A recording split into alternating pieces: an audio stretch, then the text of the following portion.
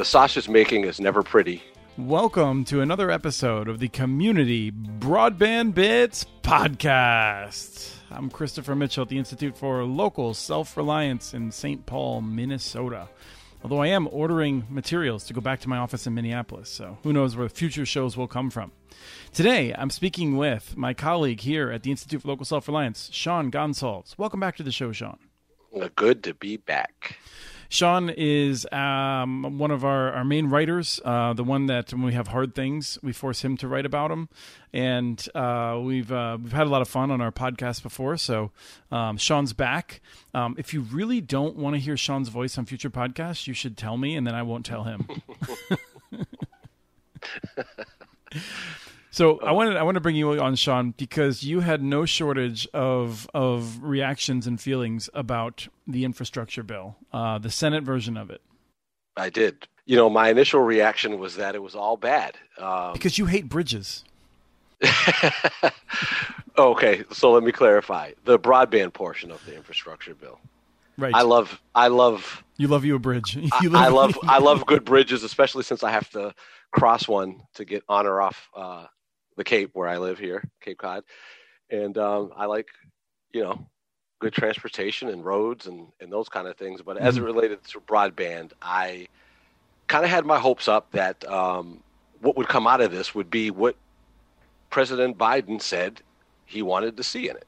And we could even go back further than that. I mean, you spent a lot of time researching the Affordable Accessible Internet for All Act that Majority Whip Clyburn put together, which we thought at the time was a really good bill and still has a lot of really good components. But as a result of the RDOF, the Rural Digital Opportunity Fund disaster at the FCC, we kind of soured on the auctions, but there's talk about $100 billion going into broadband and real money going into digital inclusion. Some of that is still happening, but like you said, then President Biden came out and got our hopes up even higher, right? And then they decided to negotiate with Republicans who generally don't have the same priorities as we do on broadband, it seems.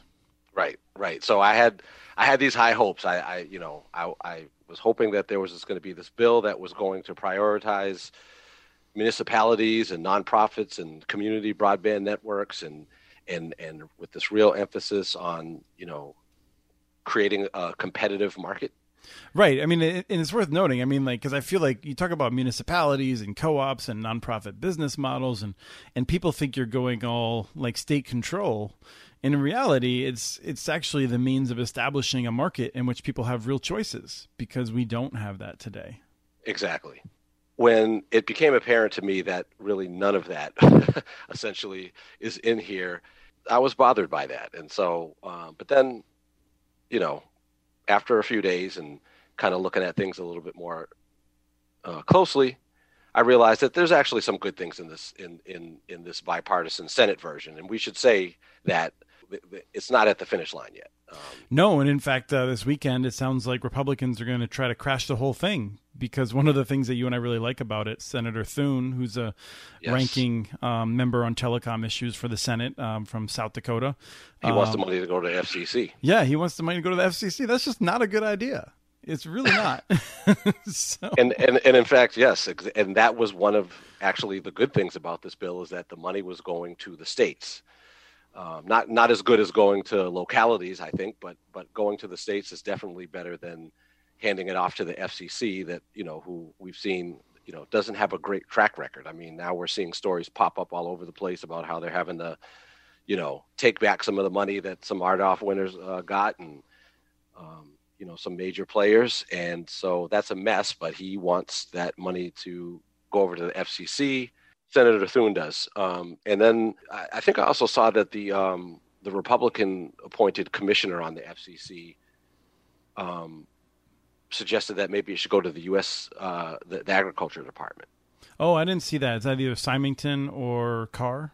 I'd have to go back and look. Okay. But the point is that the point is that there's how the money can be spent, but then there's now this fight, I guess, now that threatens to torpedo the whole thing as to this, of the $65 billion, the $42 billion that the current version says goes to the states, there's now this fight as to whether or not that money should be doled out not through the NTIA but through the FCC, and so there's this question of who's going to administer that. Yes, and I hope that what we'll see is that they really have a tendency to stick to what they have already agreed to, and I did want to say, I wanted to say this earlier at the beginning, but let me just do a quick promo. As Sean knows, I gave blood an hour ago, so I'm just going to blame any mistakes that I make, even mistakes that I normally make, on being a little bit lightheaded. And everyone should go out there and be lightheaded from time to time to help their fellow people out. But Amen. I wanted to say that, we're going to be critical of some parts of the bill, but I didn't want it to be lost on the staffers who have worked really hard on this, ones that have, taken objections that we've had. They've taken them seriously, and they've really turned it into language that I think improves the bill. We don't want to sit around and confuse them with the people that might be working for senators that are frankly out just to support the cable and AT&T talking points. Excellent point. And the sausage making is never pretty, and getting sort of a glimpse into that, you see some of the nuances in terms of some of the folks that are really trying to make sure that there's some really good elements in this bill, and then as you pointed out, that can be that's mixed in with senators who seem to be beholden to the cable and telco monopolies. Yeah, and I want to say that I hate coming out here and sounding partisan, and I hate coming out here and offering a false equivalence. So, That's right. What we've seen is that in general, the Republican senators have really not wanted to pursue market reforms to actually have more choice. They're trying to really limit where the money can go. I think to really push it ineffectively to only rural areas. Mm-hmm. Democrats have tended to have a better understanding, but with a 50-50 Senate, we would need every Democrat to agree with us in order to achieve a policy that would actually result in more competition in cities. And that did not happen. And so there's one or two Republicans that were more on our side than 3 or 4 Democrats. Right. And so there is that crossover period there. That's an important point to note. We don't want to get into all of this partisan bickering per se, and certainly don't want to overgeneralize. But yeah, that's a because if you and me had a few drinks, we just explained that we hate everyone. Right. I don't want to talk out of school, but that's the sense I get from you every now and then. Oh my goodness. It's very frustrating. I also wish the world totally worked perfectly. Yeah, exactly. It's what can I say? It's a hell of a burden to carry when you have such high hopes for the world. I thought you were going to say when you know everything and get everything right all the time. That's my impression of you. So we're going to talk a little bit more about this infrastructure bill, and then we're going to talk about some cities that Sean's been writing about recently. Just a couple of quick hits on some interesting city stuff, but. Within the infrastructure bill, then, one of the things I want to dig into quick is you mentioned, so there's like $65 billion for broadband type things. There's like $42 billion, I think, for broadband infrastructure. Right. And most of that goes to the states. I forget if the $1 billion for middle mile is included in that $42 billion figure or not, but it doesn't really matter that much for this purpose. I mean, billions of dollars. And what's interesting is it goes to the states, and you and I have made our peace with the fact that some states are really going to be smart with how they spend this money, and some states are not. And I think that is still preferable to a situation where the FCC could basically screw it up for every state.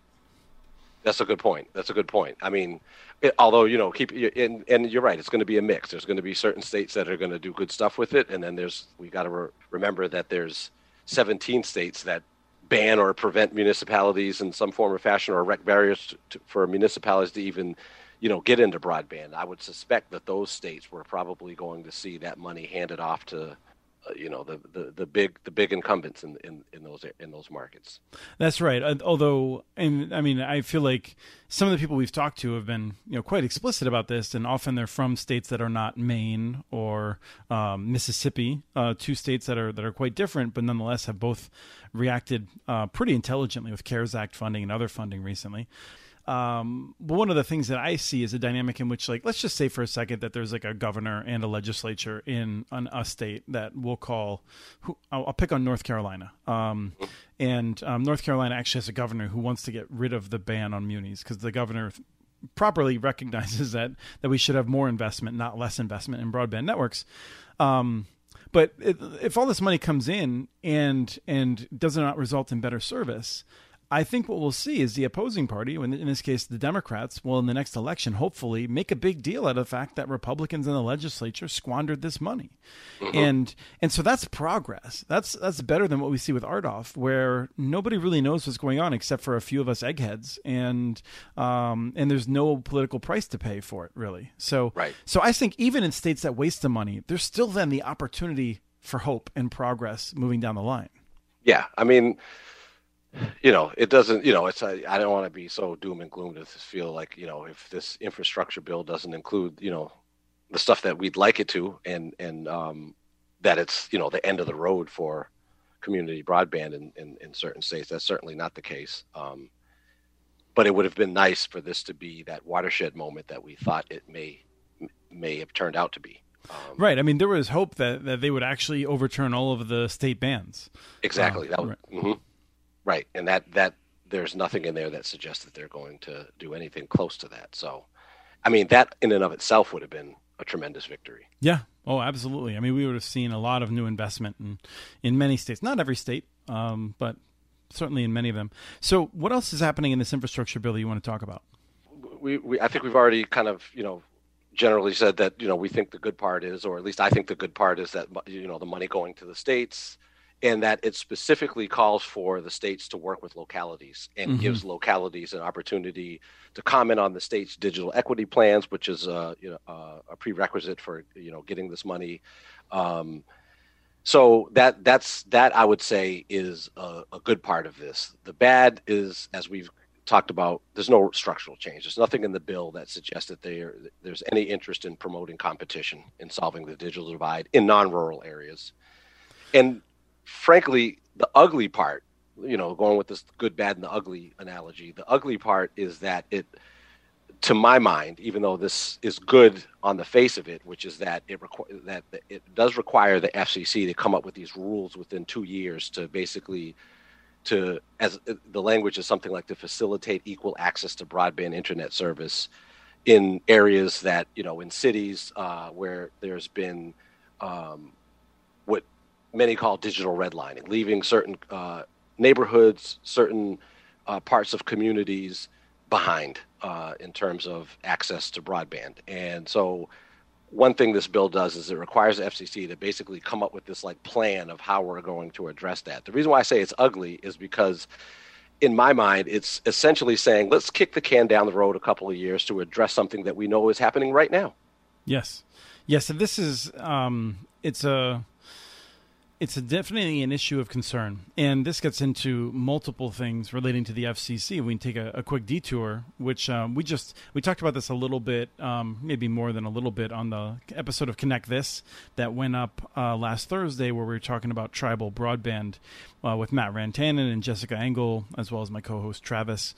And we're in a situation in which, because the Biden administration has not nominated an FCC chair or another FCC commissioner and made Jessica Rosenworcel or Jeffrey Starks the chair, then we're in a position where that if they nominated a person today, it would probably be until November or December until that person was confirmed. Jessica Rosenworcel has to step down in January, as I understand it, which means that the Senate Republicans have a real incentive now to drag things out because they will have a 2-1 majority.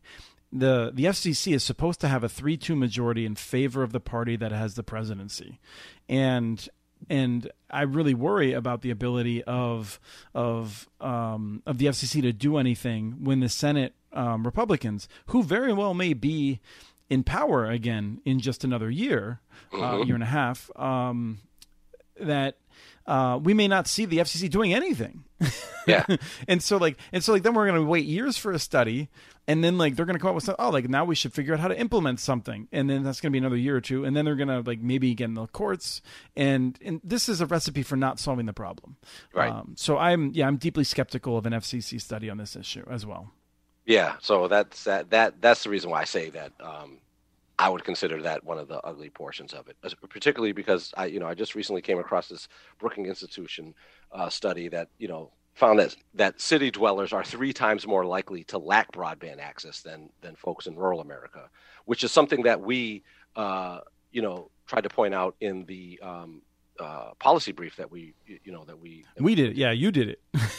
Well, so it was, that's something that we know is a present reality, and for this bill to basically treat it as like a back burner issue, something that we'll get to, we'll study it, and and then who knows, maybe we'll throw out some vouchers that people can, Well, that is another part of this with. bill, right? I mean, that's another part of this bill is that it's many billions of dollars to establish permanently what we've called the emergency broadband benefit.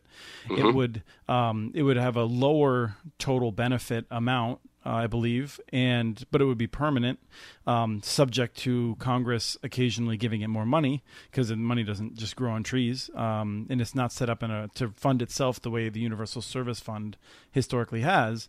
But yeah, this would be, I mean, it is one way to address it, but let me pause for a second. So there's that money for that program. Then there's also money for digital inclusion activities, which is very important. And really kudos to National Digital Inclusion Alliance, many other advocates who have been beating the drum on the need for this. But it's too little.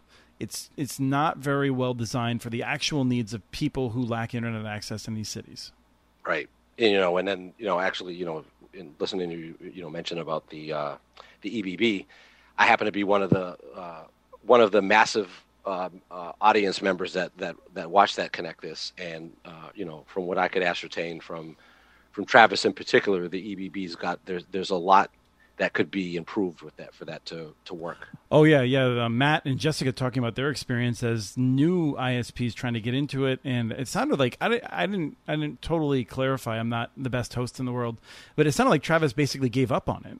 Right. Well, yeah, I heard him say that basically, like, look, I won't do it again. Right. Yeah, because he'll do something different. And when the guy is committed and as good as Travis is, says, you know what, forget it, I won't do it again. That's a red flag that this program needs to be fine-tuned in a way that makes it so that the Travises of the world can participate in a meaningful way and not have the taste smacked out of their mouth. Yeah, and let's be clear. Travis has many tens of thousands of subscribers. A lot of small ISPs don't have that many. He said he had 3 full-time employees that were working on it at one period. That's half of the staff of a lot of small ISPs. Like they can't do that because the FCC or USAC, the Universal Service Administrative Company, can't bother to design a working website or staff it correctly, which frankly might be Congress's fault for not appropriating the right amount of money to support such an effort. But I mean, there's no shortage of blame to go around. But the simple fact is this stuff doesn't work. And because it's just poor people who get screwed by it, a lot of folks don't notice. And it's not a priority to fix. Right. A lot of shoulder shrugging. Yeah. And so therefore that's why I consider that part of the bill at this point, as being not good at all. Right. And now let's be clear. The cable and telephone companies, they're fighting against this. They want to kill the whole thing off, but they've already had some major wins. We would have liked to have seen the definition of underserved being less than 100, which should be very future oriented. It's 100 over 20. Yeah. Now it's 100 over 20. And that is it's reasonable. I mean, for like today, I worry a lot about networks that are built that will be subsidized in several years that will be able to barely do 120, because I mean, this is the reality, right? It's just like 25.3 is the definition. So you get a bunch of DSL systems that claim to offer 25.3 and they deliver 10 by 1. And that's still considered broadband, and depending on, who you talk to. Some of the wireless systems that will be built by people that are going out and pushing the envelope more than the ISPs we typically highlight, the ones that are responsible and deliver the highest quality services. They'll be advertising 100 by 20, but they'll be delivering 50 by 10 or something like that, and it's going to be hard for families to keep up in several years with a connection like that, I think. So yeah, I worry about this. And would you say that the 100 by 20 that is mainly sort of the fingerprints of WISP, right? I mean, they're the ones that. No, I don't think so. I mean, the WISPs agree, but the thing is, like, WISPs don't have any more political power than we do. Like if someone right out there was talking about this and they were like, oh man, like Sean and Chris really got this amazing thing through Congress. You and I would be like, yeah, maybe. Like, we don't have a lot of juice on the Hill, Like, we definitely have some folks that take us seriously. We really appreciate that. We write the best we can to influence people and that sort of a thing. But like, it's the cable companies and the telcos that got that 100 by 20. I think they're coordinated maybe with the WISPs on some of that messaging.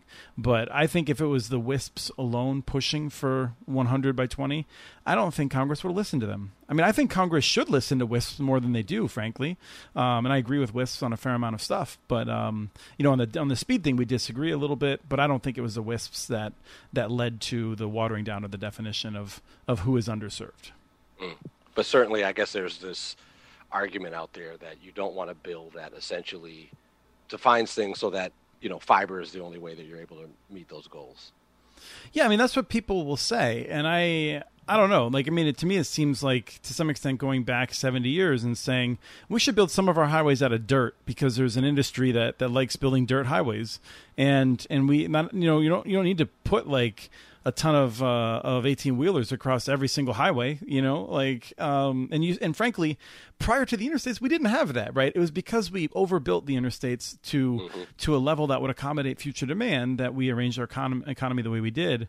And there are pros to that, and there's definitely cons to that. Like a few of these things, fortunately, the negative externalities of building a better broadband system are somewhat less than building a bigger highway system, as we found out, for all manner of both like cultural and economic reasons. Yeah, and there's not a whole lot of greenhouse gases produced by broadband networks, I would imagine. Not as many compared to the highways. So, but I mean, like, it comes back to this point of like this idea of like, well, I mean, to be snarky about it, which some do, building the infrastructure of the future is not a participation sport. Like, we shouldn't have participation trophies, as some people say, which actually, just so people know, is a line that goes back to the 50s. Like, it was in the 50s when people started complaining about how kids were getting participation trophies. It's really? Does it?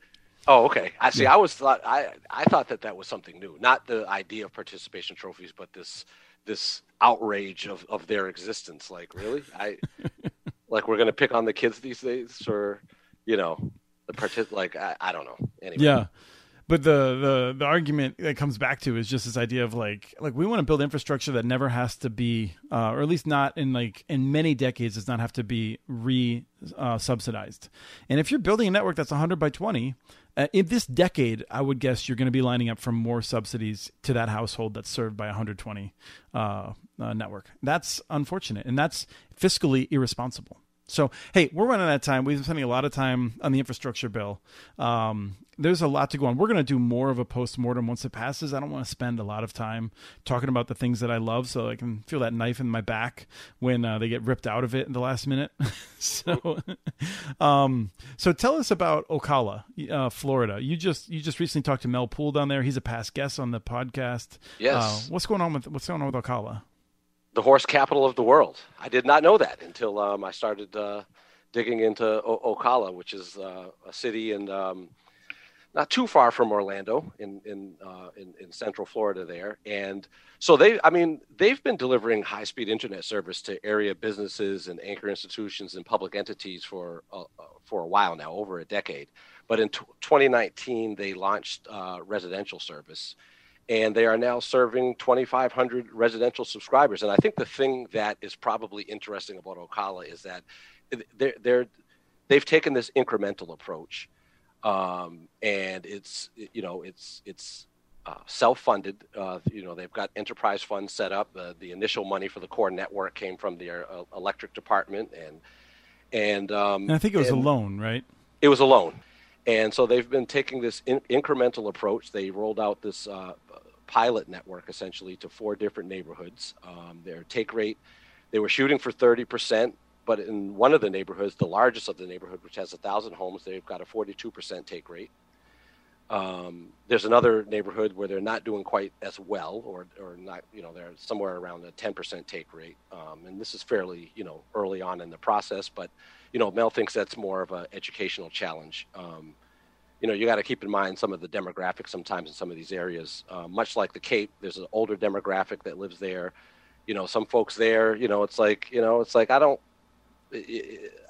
I like my cable. Right. Well, especially when my guess is what happens is Mel rolls up personally. I'm sure he goes door to door and he tells people I'm Mel, and I've got a $60 a month option for you with this 300 megabit service. And then what happens is Comcast comes up next, and they're like, "Hey, we're Comcast. How about if we charge you $25?" Yeah. So these people that don't care as much about the 300 megabits symmetrical, they're going to be like, "Yeah, that sounds like a great deal. I'm going to get that for 2 years. Yeah, I'm going to take that for sure." So I would love to see the study on how much that neighborhood is paying now relative to what it had been paying before. Yeah. So they, I think over the next 3 to 10 years, they'd like to. Go citywide with the fiber network. That is estimated to cost $90 million. So they'll be looking at various ways of funding that, including looking for whatever kind of grant funding they might be able to get through the state or through the federal government. So that another thing that I thought was pretty interesting is they recently got a Smart City Award.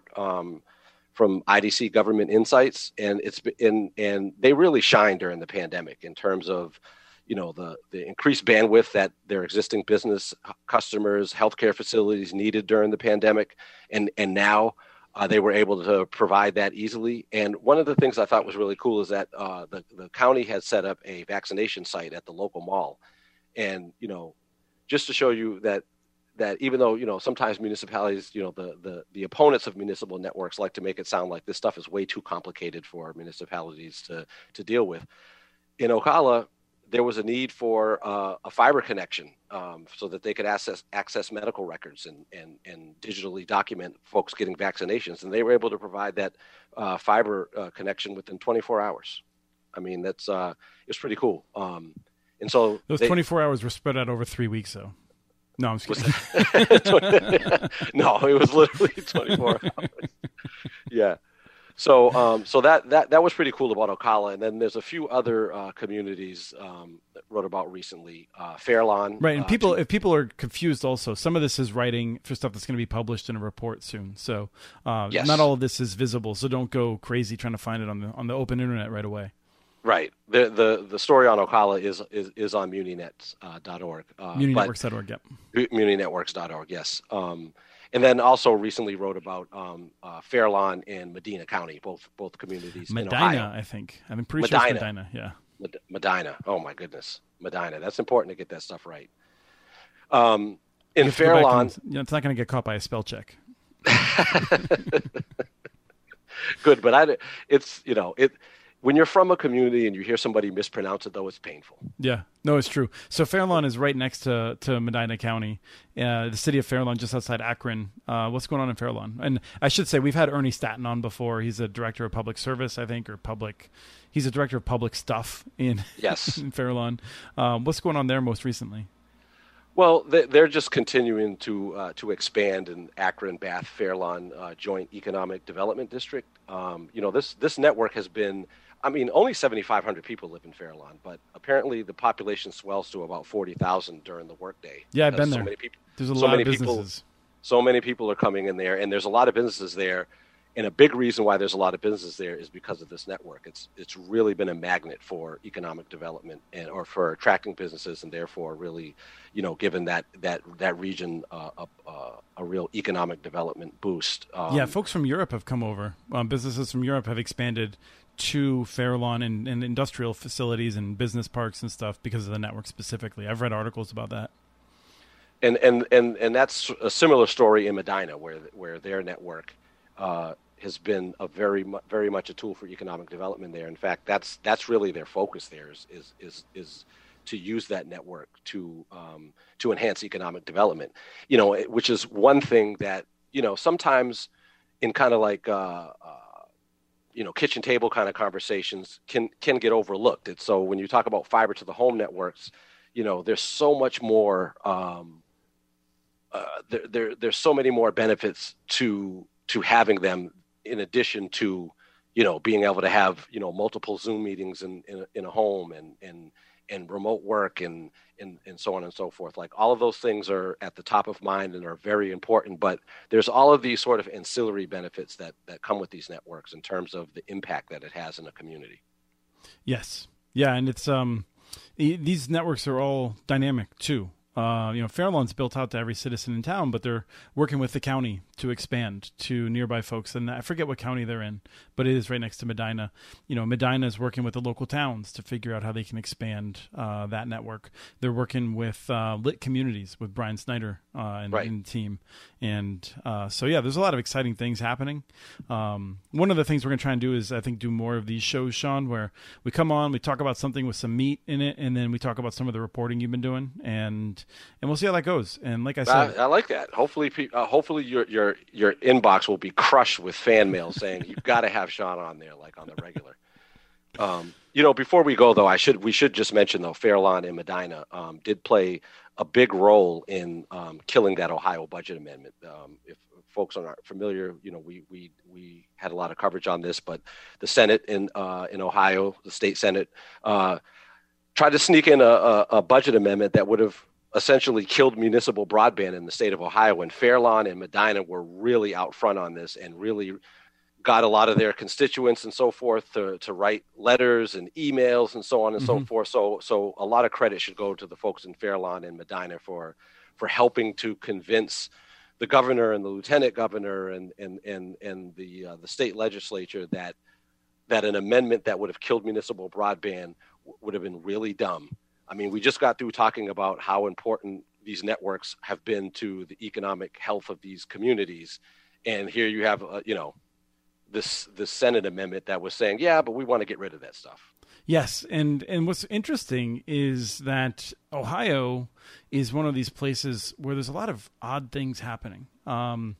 In that, I mean, for instance, like mega corruption with the monopoly utility company and some of the, I think it was the Speaker of the House, a Republican. You have the lieutenant governor and the governor who could have quietly tried to kill the municipal broadband, that anti-municipal broadband amendment, but they came out publicly and said, no, this is the wrong way to go. I think that's really remarkable. And then Senator Portman, Republican, has been a real leader. He's on the Bridge Act, which is great legislation from Michael Bennet and Senator Michael Bennet, Senator King, and I'm probably forgetting another one or two folks who deserve recommendation.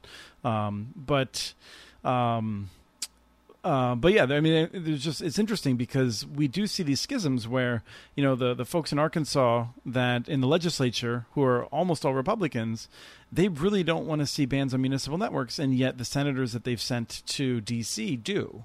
And it's interesting as we see different dividing lines among the Republican Party in this space. It is. I mean, of course, and we've talked about this before. Arkansas is another example.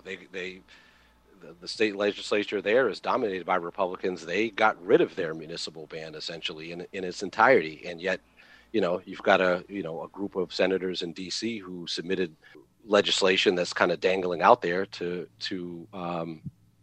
preempt localities from getting into municipal broadband. So it's as we said at the top of the program, it's a mixed bag. As always, there's always nuance. There's always exceptions to the rule. We shall move forward. It will be interesting to see what happens ultimately with this infrastructure bill in total. I mean, if it even gets passed. Yeah, and so let me just say that I feel like there's one other accomplishment we should discuss, and that's based on discussions you and I have had over the course of the week, and the kind of day that I'm having. We got through the show with a clean tag, and that's remarkable. Wow. Well, maybe you should drop an F-bomb real quick. No, I was just going to say maybe you should give blood before every podcast. Well, it's great talking to you, Sean. Thank you for coming on. Absolutely, thank you. All right, well, go have some more cranberry juice, and I'll talk to you soon. All right, sounds good. All right, okay. We have transcripts for this and other podcasts available at muninetworks.org/broadbandbits. Email us at podcast@muninetworks.org with your ideas for the show. Follow Chris on Twitter. His handle is @CommunityNets. Follow muninetworks.org stories on Twitter. The handle's @muninetworks. Subscribe to this and other podcasts from ILSR, including Building Local Power, Local Energy Rules, and the Composting for Community podcast. You can access them anywhere you get your podcasts. You can catch the latest important research from all of our initiatives if you subscribe to our monthly newsletter at ilsr.org. While you're there, please take a moment to donate. Your support in any amount keeps us going. Thank you to Arnie Huseby for the song Warm Duck Shuffle, licensed through Creative Commons. This was the Community Broadband Bits podcast. Thanks for listening.